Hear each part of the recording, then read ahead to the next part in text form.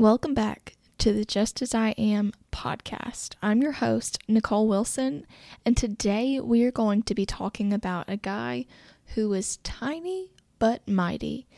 Today we are going to be talking about David.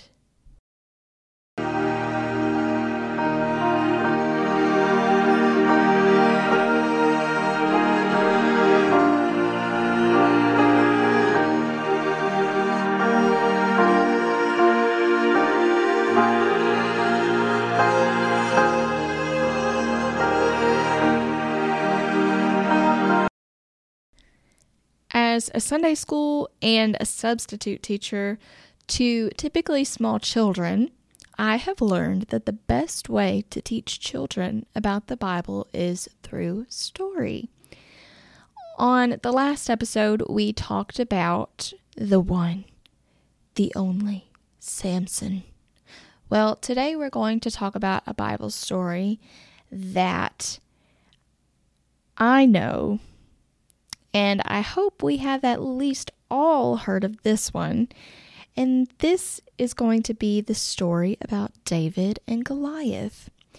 And if you have not heard this story, just sit tight because we are fixing to go over it. No worries.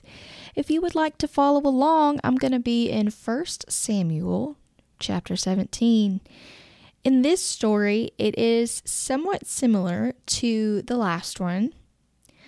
And that is because the two main characters, or groups of characters in this story, are the Israelites and the Philistines.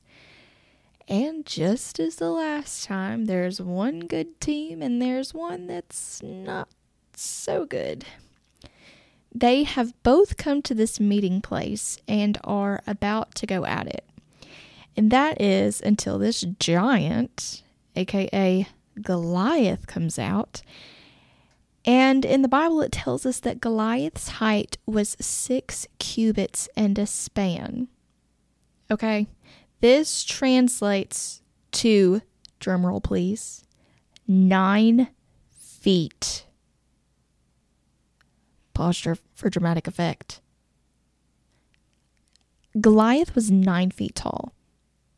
I honestly don't know of anyone who's even been 8 feet tall. I know we've had people reach 7 feet plus some, but I don't think I've known of anybody who's come close to 9 feet. And if you have, you can tell me, because I'd love to look that up.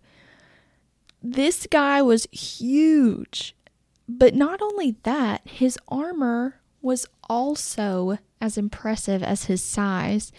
His bronze coat of scale armor alone weighed 5,000 shekels, which is about 125 pounds. And the bronze point of his spear shaft, not even the whole thing, but just the point of it, weighed 600 shekels, and that equals to about 15 pounds. This does not even include the rest of his armor's weight. Just 2 items, and we're pushing 150. Yeah, about that. After we're given the description of Goliath, we get to see a bit of Mr. Sunshine's personality here.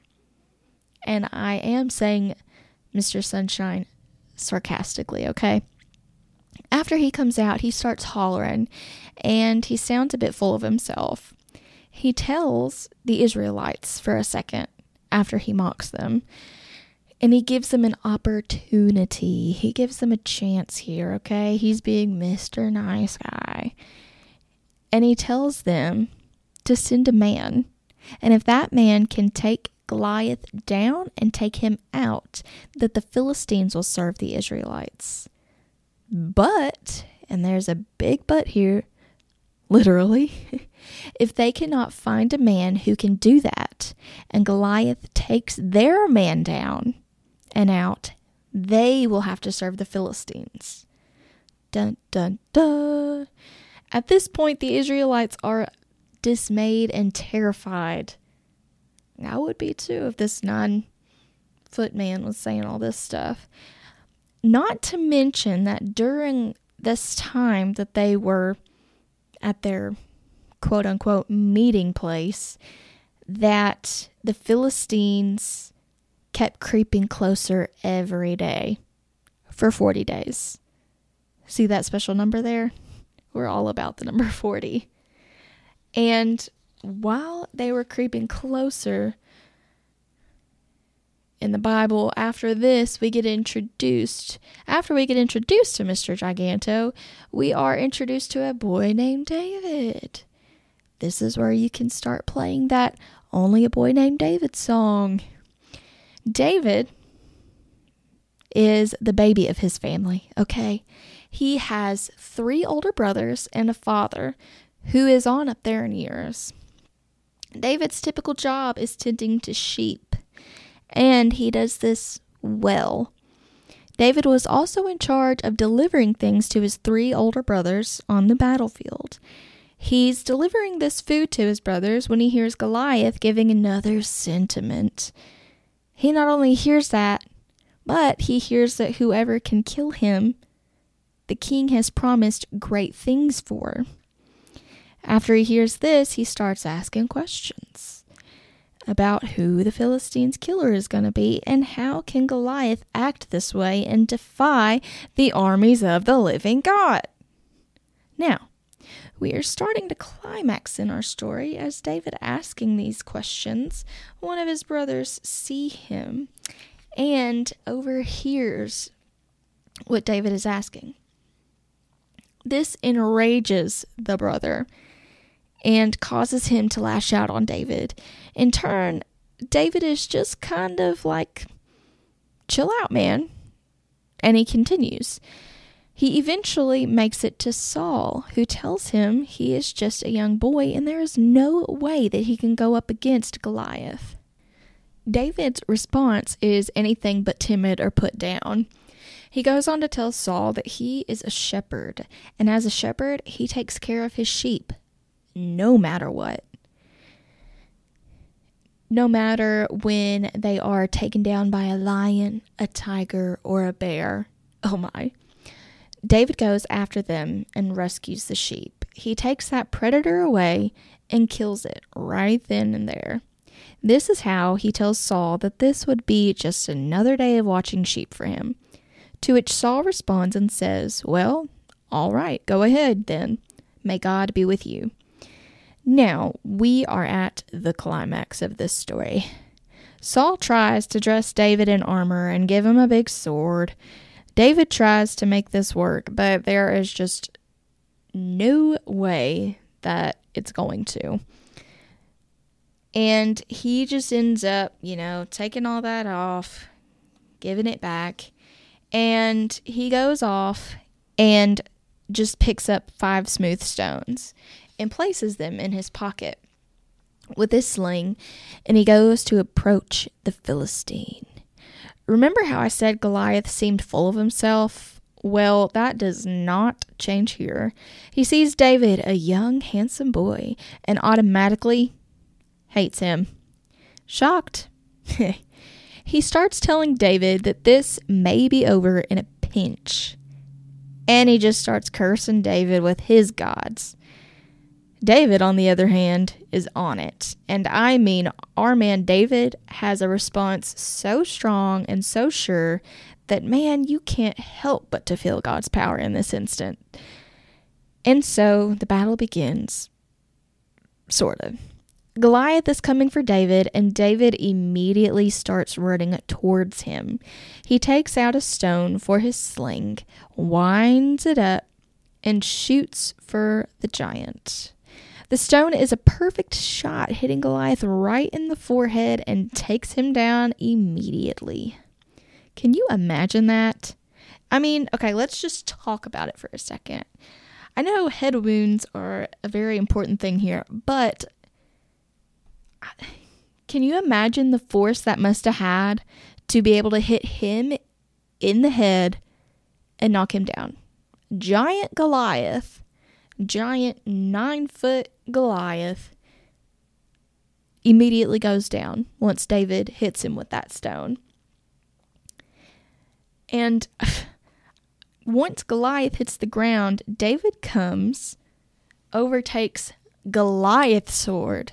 Not even a sword that David had handy, because remember, he couldn't handle whatever armor they were giving him, but takes Goliath's own sword and chops his head off.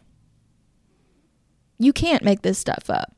And after this happens, what do the Philistines do? They run for the hills. And yet they were still toast. It's either so weird because, well, I guess it could be funny too. I can't decide on just one. Because when we hear these stories as kids, we always hear, the not so graphic version. We get the moral of the story, but we don't get the whole story, And then you grow up and you hear the whole story, or you read it, and you either flinch or drop your jaw. I am not kidding when I say I thought that rock killed him all by itself for the longest. And I'm 27. I don't know whether to be embarrassed or what. But life is full of so many giants.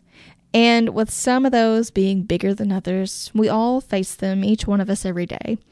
Some of our giants may be physical, some may be mental, or some may be spiritual.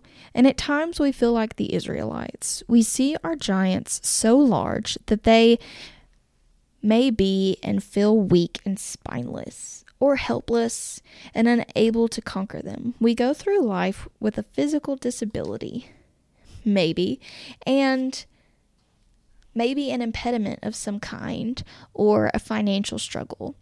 The list and types of giants we face every day is endless.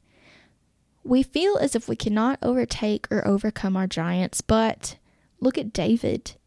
David wasn't even in the army. He had no training. He was barely out of childhood. He couldn't even walk in the armor the soldiers wore, but he was willing to fight to protect Israel. He had no business being there and made the decision to go up against Goliath. David was strong and courageous. One of my favorite things.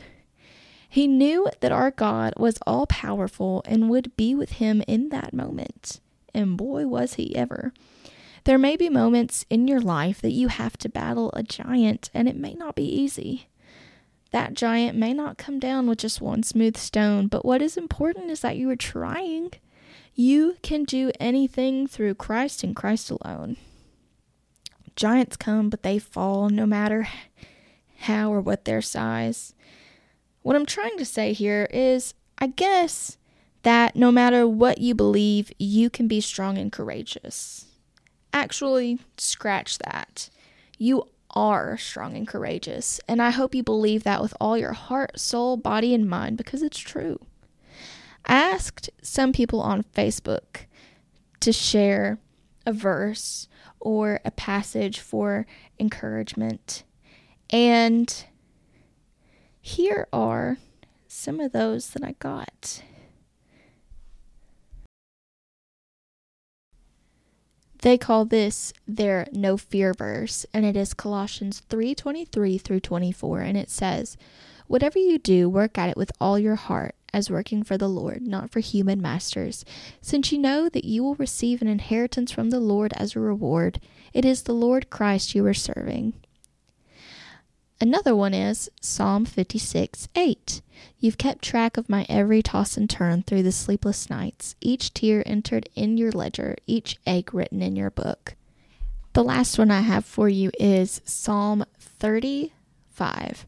"For his anger lasts only a moment, but his favor lasts a lifetime. Weeping may stay for the night, but rejoicing comes in the morning." I want to thank you again so much for sticking with me and listening. If you want to keep up with me, you can find me on Facebook or Instagram. Facebook is Just As I Am. Instagram is _SN Wilson. And as always, you can check me out and see what I've got going on my website, justasiam.co. See you next time.